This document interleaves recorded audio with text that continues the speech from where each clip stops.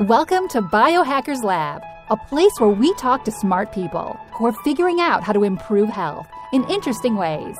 Join us to discover how you can biohack your life, your body, starting today. Hello everyone and welcome to Biohackers Lab. I'm your host, Gary Kerwin, and on today's episode I have Dr. Anthony Jay. Dr. Jay is a biochemist and author of the best-selling book Estrogeneration and How Estrogenetics Are Making You Fat, Sick, and Infertile. He earned a BA with a double major from Ave Maria University and a PhD in biochemistry from Boston University School of Medicine. Dr. Jay has a distinguished record of accomplishments in the fields of HIV, Alzheimer's disease, and cardiovascular research. Anthony, thanks so much for coming on for the episode today. Thanks for having me. So, you're my first estrogen researcher, or estrogen researcher. We're going to be saying a lot of British and American sayings here. I want to introduce people to what are estrogens and why we need to know about them. So if you wouldn't mind, could you just explain to people first off what are estrogens and or estrogenetics or genics that you mentioned? Yeah, sure. Also, estrogen obviously is a sex hormone and it has massive systemic impacts on our body. You know, a lot of these hormones, they have real localized impacts just on a thyroid gland or just on the pineal gland or whatever. Estrogen is real systemic because you have estrogen receptors in most cells in your body. And the receptors are just those little things that pick up estrogen. So as it's coming through your bloodstream, receptors pick it up. It actually goes into the nucleus of the cell. And that's going to be important for stuff we'll talk about later. And it literally, when the estrogen is bound to a receptor, it goes into the nucleus and literally acts directly on DNA, which is unusual for hormones. Most of the time they bind a receptor and kind of send a signal into a cell. And then there's, secondary signaling messaging molecules, kind of like a chain reaction. But estrogen is interesting. And I think a lot of people don't realize because, again, it goes into the nucleus with the estrogen receptor, acts directly on the DNA and changes thousands of genes in cells. Okay. And you were saying it is a sex hormone, so it is a naturally occurring substance and both men and women have it. Correct. And I'll give you the numbers just so people have a relative range. And you don't have to worry about the units. I'll throw the units in there, but I might even get the units mixed up because in scientific research, we sometimes use picomoles and instead of picograms and all this. But men have about 20 nanograms per deciliter of estrogen. Just remember the number 20. Mm-hmm. Women also have about 20 nanograms per deciliter, up to about 400, depending on the time of the month. They range a lot more widely. But in reality, most people, if you were to ask them ballpark what they think estrogen is, it's men, in men, it's 20. What do you think it is in female? They would say, thousands, thousands. Well, in reality, 20. Same level, oftentimes, depending, again, on the time of the month, 20 to 400. Not that variable in terms of, the range, especially in the context of these artificial estrogen chemicals. And I kind of forgot about the first part of your question, which is what are estrogenics that I talk about in my book. And those are artificial estrogens. So those are chemicals that act like estrogen in your body so they can disrupt all of these processes that natural estrogen have, either mimicking it or disrupting it in strange ways. And these artificial estrogens literally are being found in humans at thousands of nanograms per deciliter. Thousands. So again, men are at 20, women 20 to 400, and we're seeing these artificial chemicals in our human blood in the thousands frequently. And I can give you study after study, but we can dive into that later. Yeah. Okay. All right. So already I can see the big problem and why you're going to be passionate about it is that massive differential of what's naturally occurring in the body, those levels versus what we're being exposed to artificially. So exactly. I would like to know then, what was the reason or the reasons behind how you became so passionate about studying estrogen and artificial sources of estrogen? Yeah, I think, initially it was because I found out it was in the water supply. And in America, the regulations are so pathetic on this. For example, Europe, they outlaw a chemical, an estrogenic chemical called atrazine. Atrazine is a herbicide. It's the second most used herbicide in North America after glyphosate, which is also called Roundup. But atrazine, second most used herbicide, and it's totally illegal in Europe. 0 is allowed in the drinking water. If they find it, they remediate. It's really extremely problematic in terms of health. For example, it changes the sex of frogs. Male frogs turn into females. They call it reproductive abnormalities, but in reality, it's feminization. Some scientists even call it feminization. And that's just one example of the health issues. But, nothing allowed in Europe in the drinking water. In America, 3,000 nanograms per deciliter are allowed in the drinking water. 3,000 goes back to that number, again, that I was just talking about with hormones. 20 versus 3,000. Exactly. And we're drinking that. And of course, it goes through your gut, right? Your gut is one cell layer thick. And these hormones, they love to transport across membranes, just like testosterone would if you rub it on your skin. And so you can imagine, basically, I just got frustrated with the whole thing. I just got irritated, and because I'd never heard this. And you see a scientific paper here or there talk about it, but even BPA is a great example, because BPA, extremely estrogen, it acts like estrogen in your body, extremely common. And most people don't realize the reason it's a problem for your health is because it acts like estrogen. I didn't even know that, 10, 15 years ago. And so there was a lot of epiphany moments for me that kind of culminated in this recognition that a lot of these health problems are, number one, they're the same. They have a pattern to them, like infertility, like depression, like breast cancer. Breast cancer is up 250% since 1980. And most people have, if you ask a doctor, why is that happening? Why is breast cancer up? Oh, I don't know, right? We have no idea. Well, look at all these artificial estrogen chemicals. They're all acting in the same way. They're all acting on this estrogen receptor, stimulating the estrogen system. It's predictable. It makes sense once you start piecing that together. So you see common health problems, a number of chemicals that act the same way. Nobody's talking about it, so I had to write a book. Okay. Well, yeah, because that was going to be one of my other questions too, is why should we be worried? And already what I'm hearing here is that there is a link to a possibility of increased cancer and different kind of cancers, and infertility, and as you said, make you fat, weight gain, unexplained weight gain, where people are struggling and dieting too. So most of us should be aware of or thinking about estrogens, is what I'm hearing, and particularly if you live in the US. When you were talking about the water system, I know with the US everything is so different per state. Is that, when you were talking about those levels, do you think is that across all states in the US, or is it only certain states? That one's across all the states. Yeah, it's federal. And I mean, some states do have slightly restricted limits on certain estrogens, like BPA is a good example. But they don't regulate the water supply at all. They leave that up to the federal government. But they do outlaw BPA in certain children's toys. There's 17 states that have the BPA outlawed right now.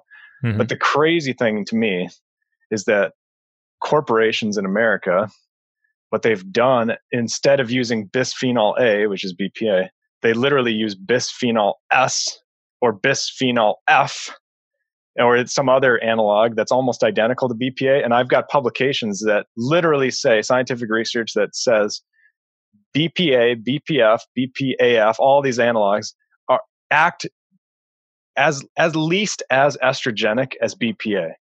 So, even the alternatives oftentimes are problematic. What the companies are doing is problematic to try and, pivot, quote unquote, pivot away from estrogens, because they're still using estrogens. But in terms of water supply, I think it's all federal in the US. Okay. And so that's already got me thinking, because that's where I want to move on to, is the sources of all these artificial estrogens. And we've been talking about BPA, and I know where you get a lot of plastics that will say they are BPA free, but maybe, are you saying there's an issue where corporations might not put BPA in, but they would put BPC or F or some other one in? So they definitely do that.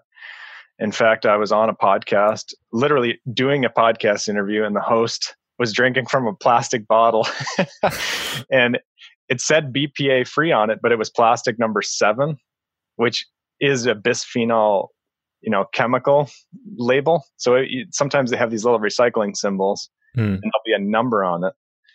And the plastic number, in the case of 7, if you look at it and it says 7, it's one of those bisphenol analogs if it says BPA free. But the other problem with plastics is they also have something called phthalates, and that's spelled PHTHALATES, phthalates. So weird pronunciation, weird spelling, but so not as sexy as BPA. Most people aren't talking about phthalates, but honestly, they're at least as problematic in terms of your health, and they're estrogenic. Same issue. They act like estrogen in your body.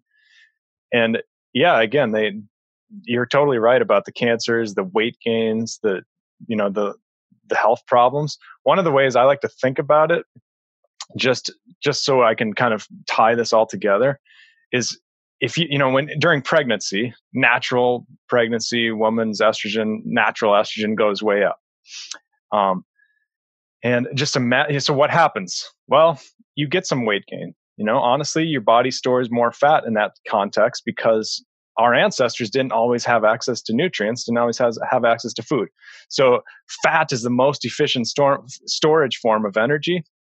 And so if the fetus can't get energy, if the mother can't eat food, the fetus needs to survive by burning fat. So you have more fat storage. What happens with these artificial estrogens? Well, they hijack that process. So they still cause the fat gains, but obviously you're not pregnant, and the breast cancer is the same way. You're kind of hijacking breast tissue growth and development, but it's in a kind of a bastardized way that causes health problems. And you can just go down the list, right? Infertility, you're interacting with the reproductive hormones and the reproductive system and the organs, and even the immune system, which I didn't mention before, that gets disrupted because natural estrogen, when medical doctors and research suggests that when you have natural estrogen, it is both immunosuppressive and immunostimulative, which of course doesn't make any sense if you think about it. We're suppressing the immune system and stimulating it with estrogen, but that's just what happens. We don't understand why, but that's what we see. And that's, of course, because when you're pregnant, you can't have your body destroy the fetus. You have to suppress your immune system, but also you have to fight infection and all that, maybe at a heightened level. So you have to, have a heightened immune system. But then, of course, you throw in these artificial estrogens like phthalates, like BPA, like atrazine, and boom, your immune system gets out of whack because that's a delicate balance. And we're both suppressing it, stimulating it. Who knows the result, what's going to come out on the back end of that. Yeah. Wow. And so if we start off with going a little bit more into water then, that would you say that is one of the greatest sources of artificial estrogen for most people, particularly it sounds in the US, is just it's not just you may have glass in your house and you don't use plastics a lot or you don't use water bottles, but everyone has to drink municipal water, federal water. So is that the biggest source? And then it sounds like a part of that reasoning is because of the agricultural system, which is then that's how it's leaching into the natural water system. Is that right? Yep. Yeah. Well, the atrazine is specifically designed not to break down. And so, yeah, it lasts a long time. It goes through the system. It ends up in the water supply for sure.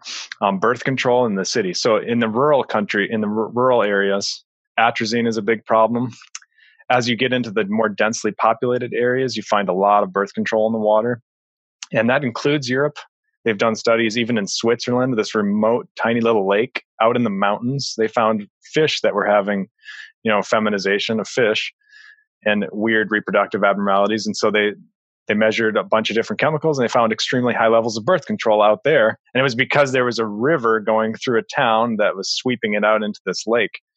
So, that's definitely the highest source potentially. But if you're filtering your water, usually you're getting rid of it because most filters have activated charcoal. They usually just call it carbon or something, but in reality, what they mean is activated charcoal.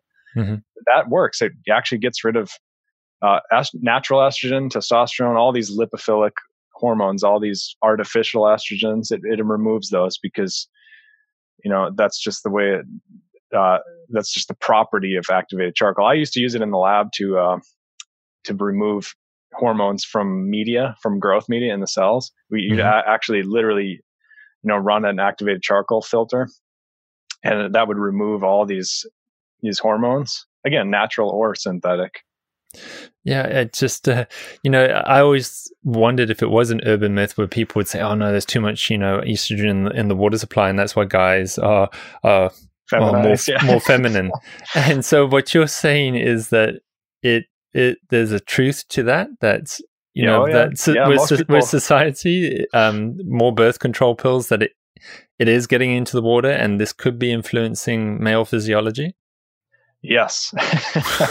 And some doctors hate me for saying that, but it's political, so it's a difficult topic to breach. But I was talking to so I work at the Mayo Clinic now. I'm researching stem cells and other things. But I was talking to some expert on estrogens, an estrogen expert there, and she's just about to retire. And so I think she's more disposed to just be honest with me and tell me what she really thinks, as opposed to kind of couching what she's saying and being political. And she says, without a question, these estrogen chemicals are feminizing males. And I'll give you an example. Lowering testosterone is a form of feminization, because females in general, and this is animals and humans, the females have lower testosterone. So if you go with extremely low testosterone, you're talking about feminizing. You're going in that direction. And there's other issues too, and it's difficult to study in humans, of course. But for example, brain activation changes in males versus females, and motivation. These sex hormones alter our motivation in different ways because we have different amounts of receptors in different places in our brain. And so, for example, when male rats are given a lot of estrogen, or artificial estrogen, by the way, it decreases their motivation to do just about anything, not just sex drive type things, but just across the board motivation.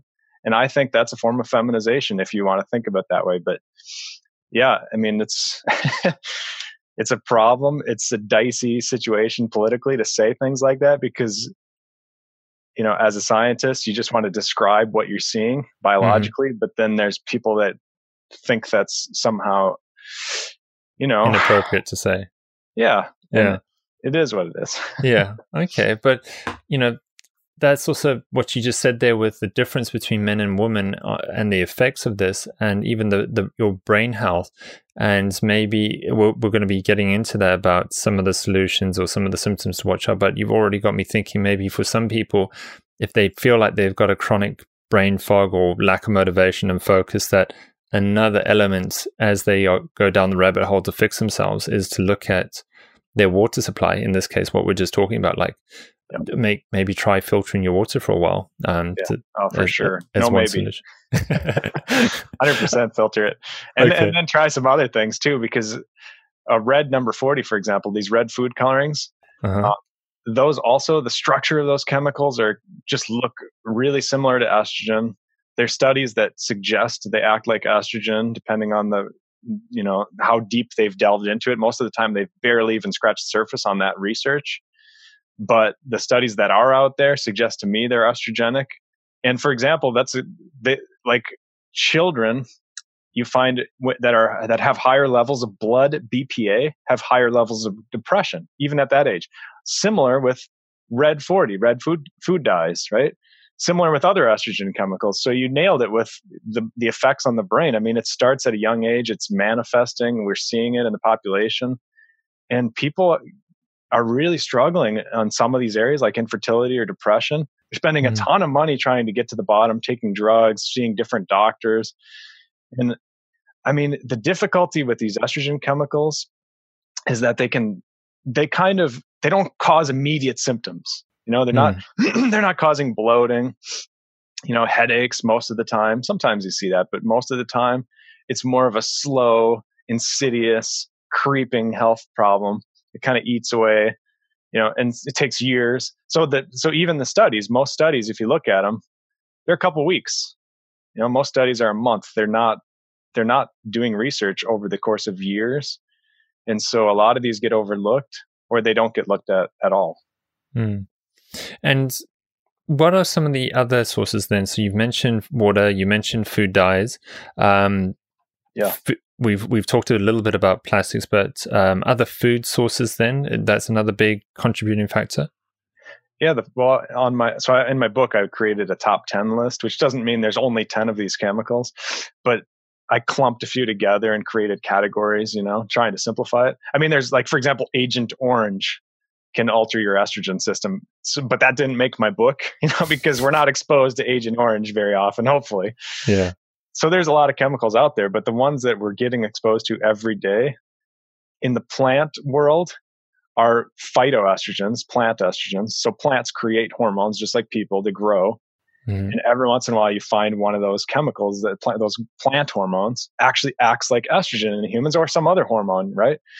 So the phytoestrogens, basically, they did a study in Canada with over 100 food items, a huge study, and they found soy and flax were the only two plants that were even remotely high in phytoestrogens, and they were crazy high.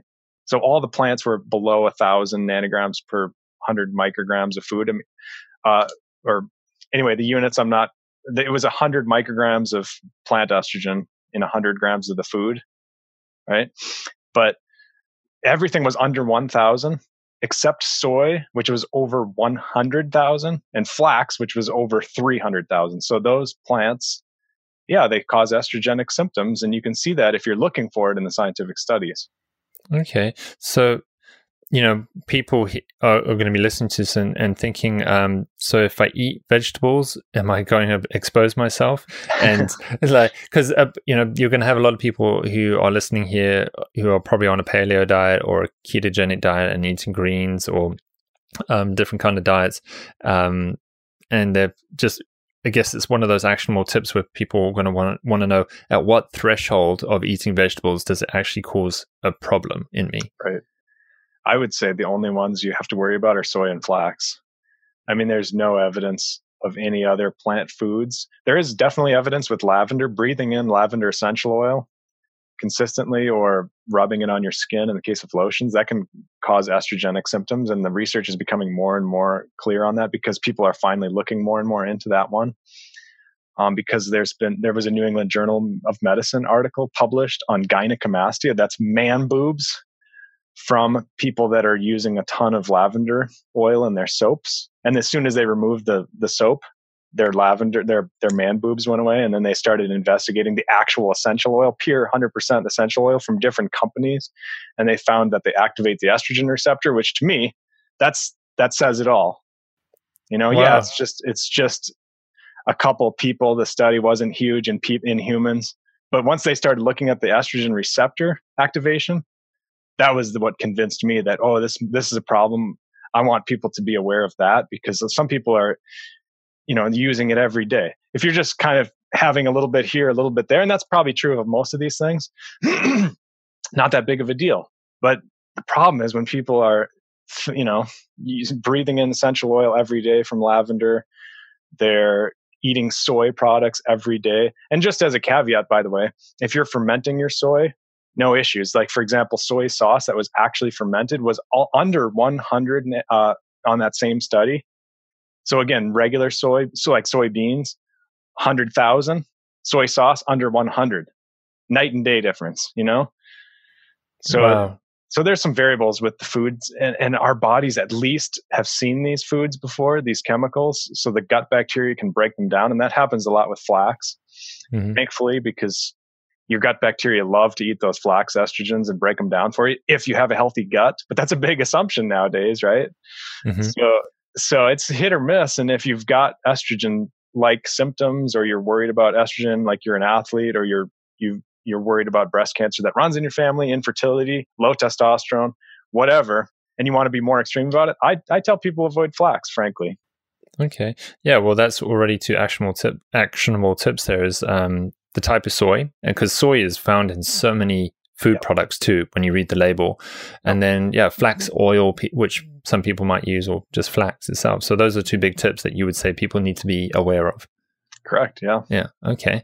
And I love the idea, because that was going to be one of my questions about the soy with soy sauce in sushi restaurants, and just thinking, okay, well, it does taste good on your food, but unfortunately depends on the quality of the soy sauce. I know a lot of them have MSG in them too, but they're not even fermented nowadays. Some of these companies, they're they're bypassing the actual fermentation process for cheaper methods. And it's a mess out there in the industry, in the industrial food world, as you know. But yeah, good soy sauce is good. Yeah. Okay, cool. And yeah, you also then talked about the food there, but with the packaging, I want to get onto that one now too. So we've touched on the plastics and the BPA, and I didn't even know that.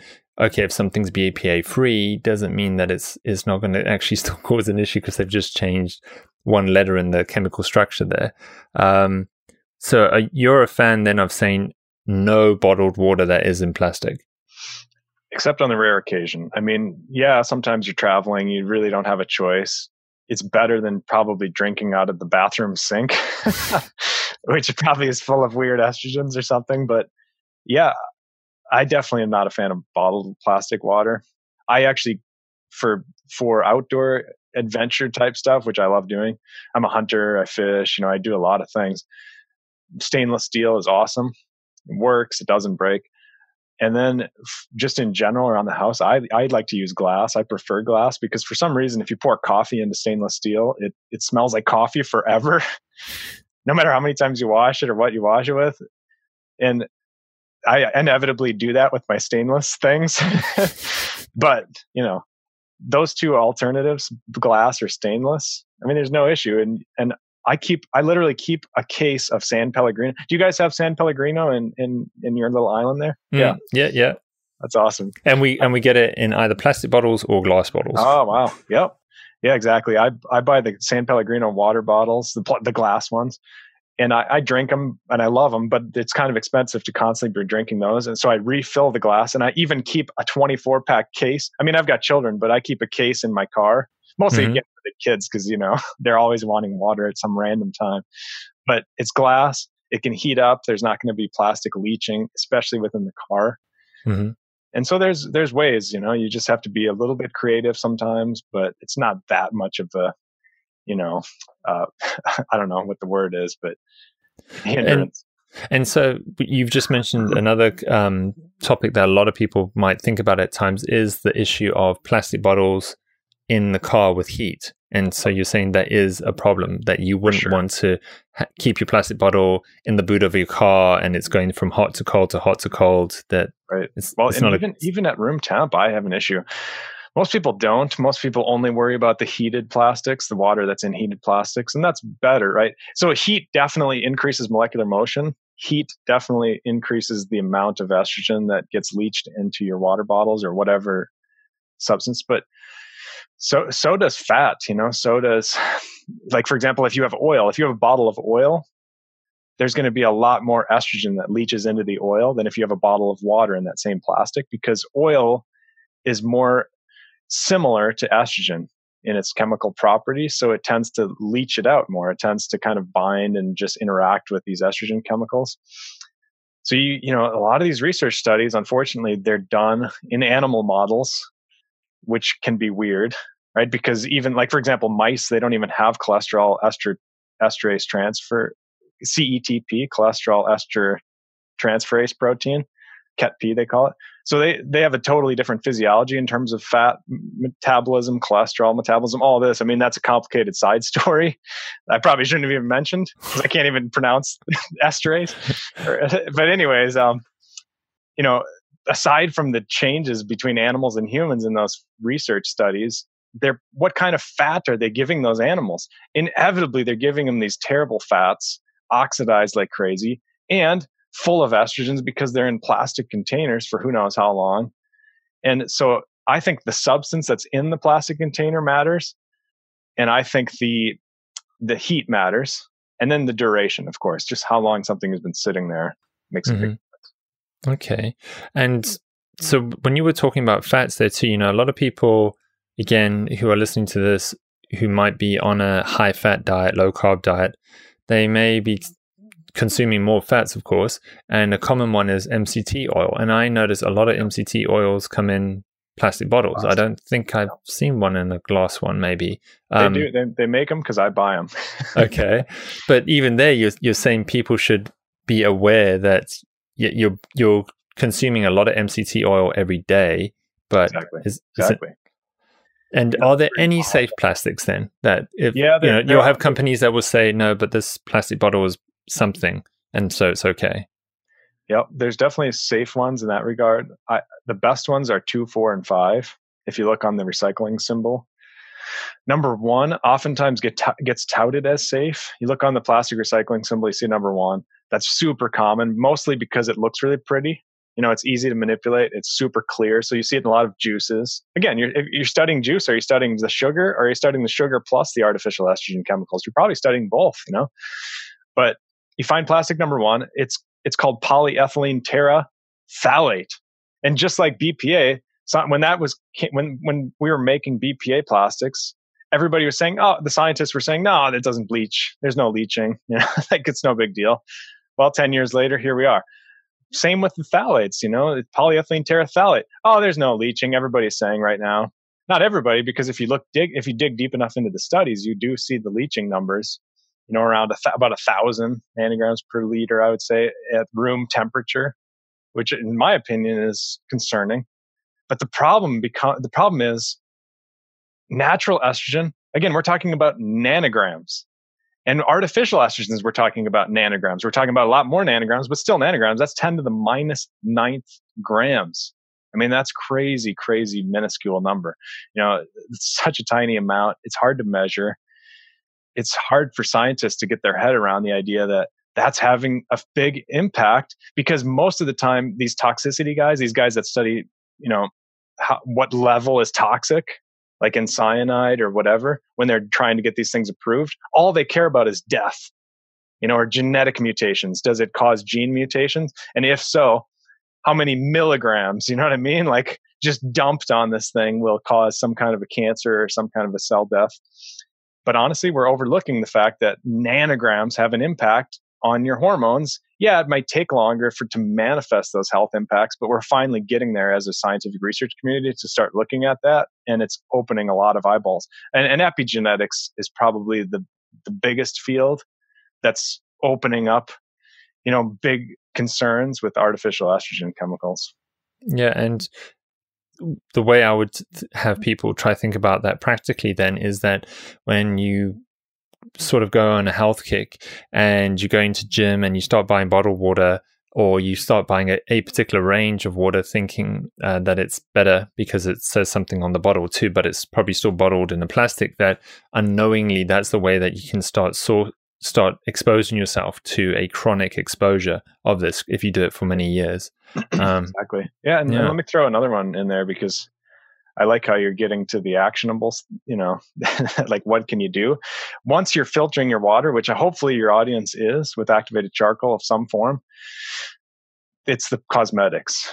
People are rubbing estrogens on their skin through the parabens, the phthalates that are in the soaps, the perfumes, the fragrances. And companies are hiding these things under the term fragrance. They use this term. They're legally, at least in America, they're legally allowed to put phthalates, to put parabens, all these artificial chemicals into the perfume, but then they can call it fragrance on the label. So you as a consumer, you can't even determine whether those chemicals are in there. And that's a huge source of estrogen chemicals. A good study example is a Nature paper that showed pregnant women that use perfume have 163% higher levels of phthalates in their blood than non-perfume users. And that was enough of a concern. It made news media a few years ago. It was enough to kind of wake people up, but still, it's just like anything else. There's so much information out there. People are inundated. They're not paying attention. So you have to kind of piece these all together. And sunscreens are another one. People are rubbing sunscreens on their skin. And there's a couple of chemicals, including oxybenzone, which is a benzophenone chemical, and 4-methylbenzylene camphor, which is an unfortunately long chemistry name. I call it 4-MBC. A lot of scientists do, but there's a few chemicals in sunscreen products. Best to just use zinc. Find something with 20% zinc with no artificial shenanigans. You're good to go. That's natural. If a little bit gets in your system, that's probably good for you. And that stuff is good. I mean, I've got red hair, ginger hair, and Yep. so I've burnt, and I grew up in Africa, so I know what sunburn's like. And Yep. zinc oxide is the bomb. That stuff makes a difference. Yeah, it works. And they even make it in spray form now, because some parents for their children at school now, at least here in America, there's certain situations where they literally require you to bring spray sunscreens, those kind that are aerosol. And thankfully, they've even made these good quality ones in those forms. I actually have a piece on my website about that. I don't make any money from it, but it's on my consulting company website. It's ajconsultingcompany.com/what I use. That's all one word. And people can literally see the personal care products that I personally use. Doesn't mean that it's an exhaustive list. It's not at all exhaustive. But if they are interested, most of the products I use are really affordable, and none of them have these estrogen chemicals. Yeah, well, and already what I've heard, what we talked about in the beginning there was just a good filter and looking at that roots, but then sort of storing that in different containers too. And exactly. With other environmental factors too, off-gassing from cars and their dashboard when they heat up, is that an issue?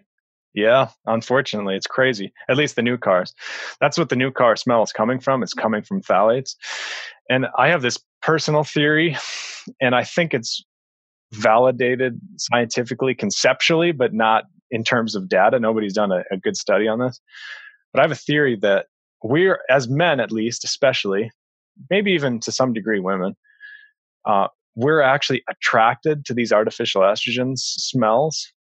They trigger something in our brain, like a positive association. And again, it's bastardized. It's not something that's good, but we perceive that as good because it's triggering kind of something similar to what natural estrogen would trigger. And so we actually think that smell is wonderful. Now we go into a new car. Oh, I love that chemical smell.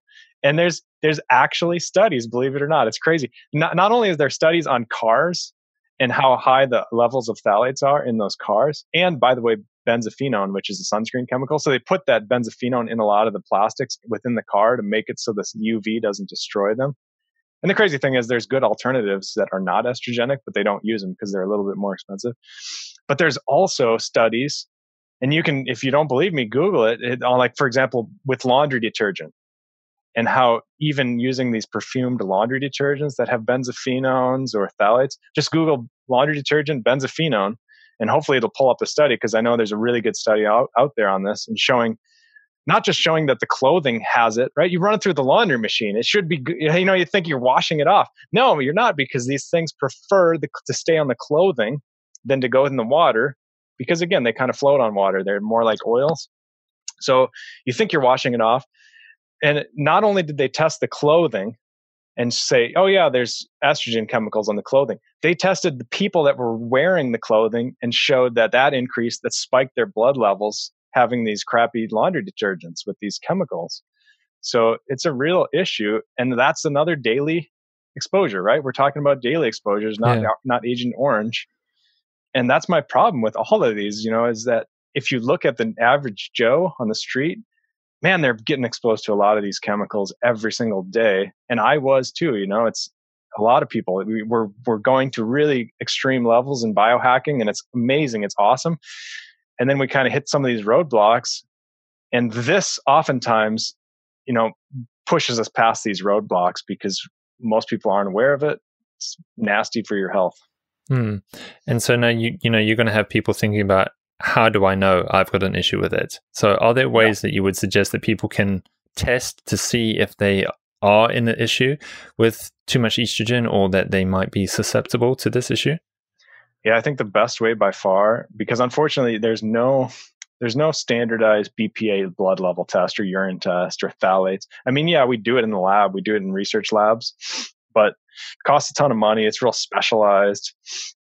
There's no standardized way. So, or not standardized, but there's no commercial way.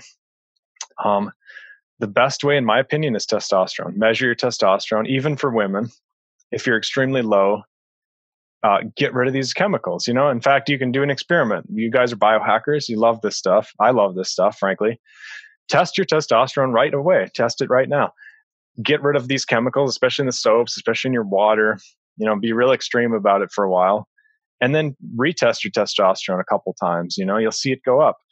I get testimonials all the time on that because it's a good indicator, and it's cheap and easy, relatively cheap. It's real standardized. You can go and do that. But honestly, it's unfortunate because I wish I could say, oh, there's this great BPA test that I developed or whatever. It's difficult though because it's nanograms. So the equipment to measure these things, it just has to be astonishingly accurate, or else you're just wasting your time. But using testosterone as a surrogate marker, it's kind of like I had Ben Bickman on, and he's an insulin researcher, and he was talking about using a ketone meter to measure your insulin, if you can't measure your insulin directly. And what I'm hearing from you here is if you can't measure your estrogen levels directly, but you could use your testosterone as a surrogate marker. And you're saying that's for both men and women. So even... Correct. Yep. Okay. And because women are chronically low in our culture also. And I mean, it's a strange thing the way these estrogen chemicals act. For example, in girls going through puberty, these chemicals have been shown to cause puberty to lower the age. They lower the age range of puberty. So it happens more early. Exactly. So instead of happening at 14, it happens at 10 or 9. And it's become actually so common. I literally have medical journal articles. I've done YouTube videos on this that propose we redefine the normal age range of puberty because it's so common. The doctors, instead of actually addressing the problem, and by the way, we know the problem. If you add BPA and give animals a bunch of BPA, it lowers the age range of their puberty. And they see girls with lower age ranges of puberty have really high levels of these chemicals. I mean, if you actually dig in and look at it, we know the problem. But instead of addressing the problem, the doctors are suggesting, let's lower the normal range and just make this problem go away. It's crazy, but that's how sometimes our medical system has been working. Okay. But I love your idea too then, coming back to the testing idea, is that how long would you wait before you did your retest? So if I had an issue and I went, oh, okay, so I've done the test, my testosterone is low for my age. I'm going to try do what Dr. J said, and do environmental changes and water changes and food changes potentially. Would you say that I should expect a difference in 30 days, 60 days, or have to wait 90 days? Like 2 months, 3 months? I love that question. Yeah, based on drug studies where they look at fat and how fat disperses drugs. So for example, your average fat cell in your body can survive 1.5 years. And they found fat cells that can live up to 10 years long. So in theory, these estrogen chemicals can literally stay in your cells for 10 years. Now, practically, that's not normal. Usually, you're probably right. It's probably between 30, 60, 90 days, depending on which chemical it is, how much you're exercising, how much you're moving around. Honestly, also saunas, you want another actionable? I say hit the heat, get in the heat, especially if you can do infrared plus heat. You get those get that molecular motion increased, and saunas do an awesome job of dispersing these estrogen chemicals out of your fat cells into your blood. They've done studies with patch testing. They actually put a patch, like a nicotine patch, on people's skin, except without the nicotine. And then they just determine people that are not sitting in saunas and people that are sitting in saunas. They measure the chemicals they're excreting onto these patches. You can exercise and sweat, but for some reason saunas, because especially infrared, you can actually heat up inside your body a lot deeper, and it's really, it's a lot hotter. You excrete a ton of BPA, a ton of phthalates, and all of these other chemicals if you're looking for them. And so you can expedite the process, but I think 1 month, 2 months, somewhere in that range, maybe both, is probably ideal depending on how strict you are about actually removing these chemicals. Well, just to me, when I talk about actionable stuff too, I try to think, is it sustainable and is it maybe available worldwide to anyone in any country? And they're doing lifestyle changes, but even the infrared and sauna tip is a great one. So if I was because I do see this in the forums a lot of males might say, oh no, I've come back, I've got really low testosterone, I'm going to try take this supplement or change my diet or something. But I never hear I never hear of this situation where people are like, you know what, I'm actually going to try this estrogen route and try to take all that stuff out first and maybe do the infrared sauna and then retest myself in 2 months' time and see if that's made a difference. Exactly. I think that's fascinating. Well, and I call it the estrogenic paradox in my book because these chemicals store in your fat, like we said, but they also cause your cells to store fat, right? So that's a paradox because how can you get them out of your cells? They're constantly in there telling the cells to store more fat, and they want to stay in those fat cells. So it's a difficult kind of hump to get over if you're trying to lose that fat. And yeah, definitely saunas help get over that hump. Uh-huh. And I mean, there's also genetic variables. So for example, when I do genetic consulting, DNA consulting, which I do pretty frequently now, I recently opened that up to just, lay people. I was previously only doing professional athletes, which I still do, but or really high performing individuals. But now I just do it in general because it's so powerful and helpful for people. But there's a genetic component here with the estrogens because about 10% of people that I do consulting for, even just with 23andMe data, you can literally identify genetic variants that indicate you can process estrogen or you can't process estrogen through your liver enzymes. And the people that cannot flush estrogen out of their body, again, it's about 10% of people. There's a massive health difference. I mean, you see it. Yeah, you see health. In my opinion, you see health problems with everybody because we're being exposed so much. But man, if you have problems processing estrogen, you really see the health problems. So that's, again, when we come back to the testing component, yep. You can test to see if you have an issue, or you could use your 23andMe genetic data to see if you're more susceptible to an issue too. So, exactly. And sort of combine the two data points together to go, okay, I actually do need to address this. And if you're testing your testosterone, like you were asking about how long you should wait, that's a great point that you basically brought up. You kind of switched on for me, is that if you've got a problem in your estrogen genes, you're not eliminating it very well, you better wait longer to test your testosterone because it's going to take longer to get those estrogens out, Well, that's a great point too. So because people might go, oh no, nothing's happened in 60 days. Maybe I'm doing it wrong or it's not working. But this is another point in the healthcare journey to say, well, it would be another piece to the puzzle to check, exactly. To see. And there's one other piece I want to throw at you because we haven't even talked about mold estrogen. And a lot of people aren't even aware it exists. People do know about mycotoxin. Mm-hmm. Oftentimes, they don't realize one of the mycotoxins, one of the major mycotoxins is mycoestrogen, means mold estrogen.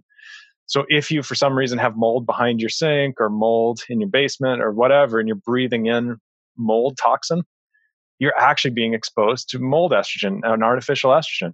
And it's not technically artificial, I guess, but it's definitely not natural to your body. And it's called zearalenone. If people want to investigate that, ZEA, zearalenone, oftentimes just abbreviated ZEA because that's easier. But it's insidious. And in my opinion, it's a real issue with grains because we're mass producing our grains more and more, and we're storing them in these huge silos. And they inevitably get more mold in those big silos. And what they've done is they've increased the allowable limits of mold in the grain products. And in fact, they don't even test for mold estrogen in America. Now they do in Europe, and they're a lot more stringent about it in Europe. But that's true of pretty much all of these chemicals, right? Europe has been a lot more strict about it, a lot more cautious. In America, we have more political influence from money.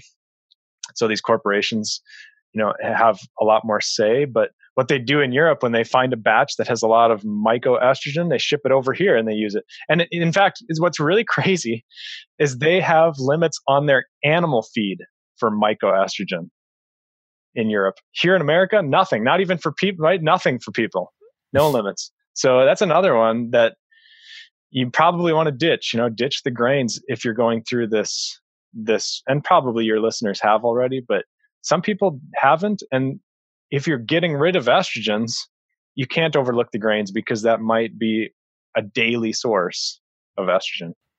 And so you got me thinking too now about with our meat supply, and another popular diet that's coming up now is the carnivore diet, which is the all meat diet. Yep. And I did that experiment earlier this year after speaking with Sean Baker. And you had him on? Yeah, that was a great conversation. Yeah. But now, I see a debate in that group between grass-fed and grain-fed beef. Yep. And do you have an opinion then now talking about the grains and the healthcare of the animal and the animal that we're eating? Exactly. I'm glad you brought it up.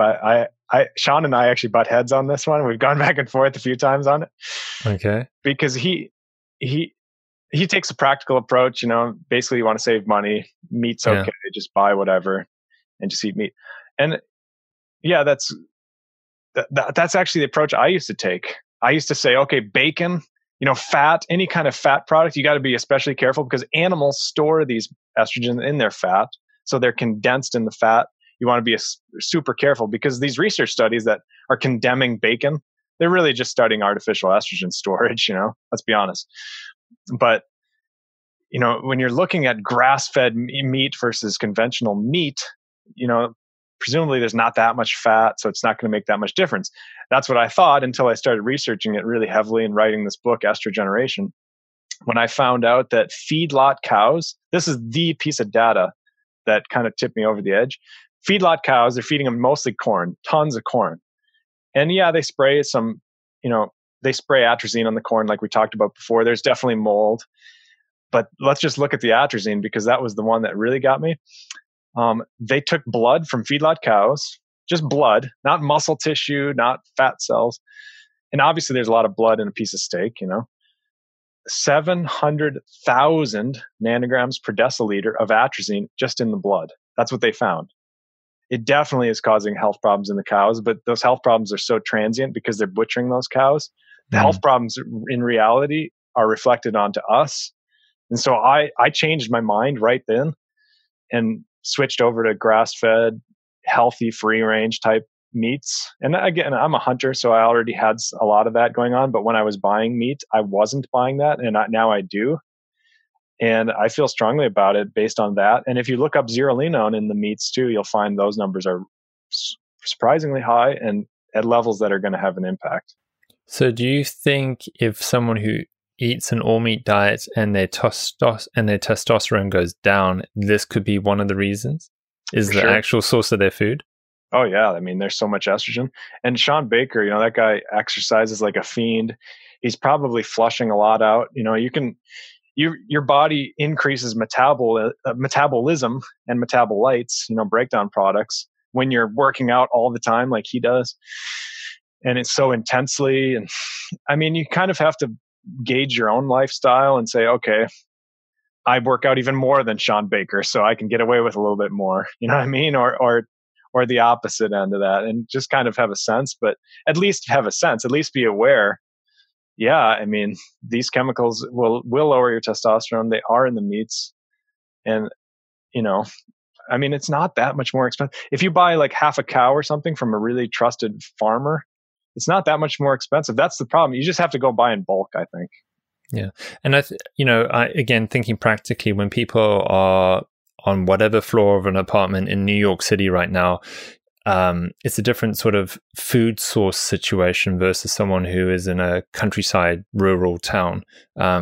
It's just how we can source out different quality of foods in our different geolocations. So, but no, again, it just brings up another fascinating piece to the puzzle that people can start hacking and thinking about when they're on their journey, and if they're trying to lift testosterone levels or deal with estrogen issues, it sounds like. Exactly. Yeah.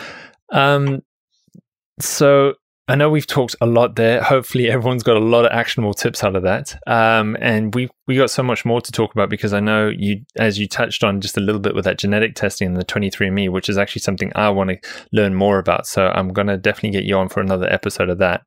But are there any specific links that you would like to share at this point for people to follow you or to catch up and keep in touch with you?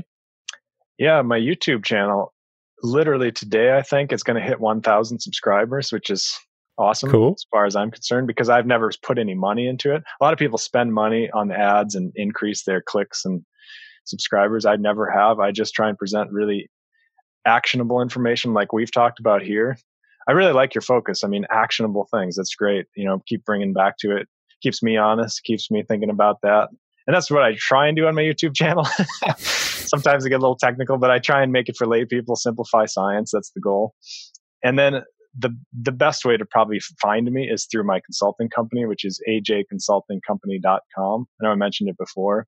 Mm-hmm. And that's kind of just, information about my DNA consulting.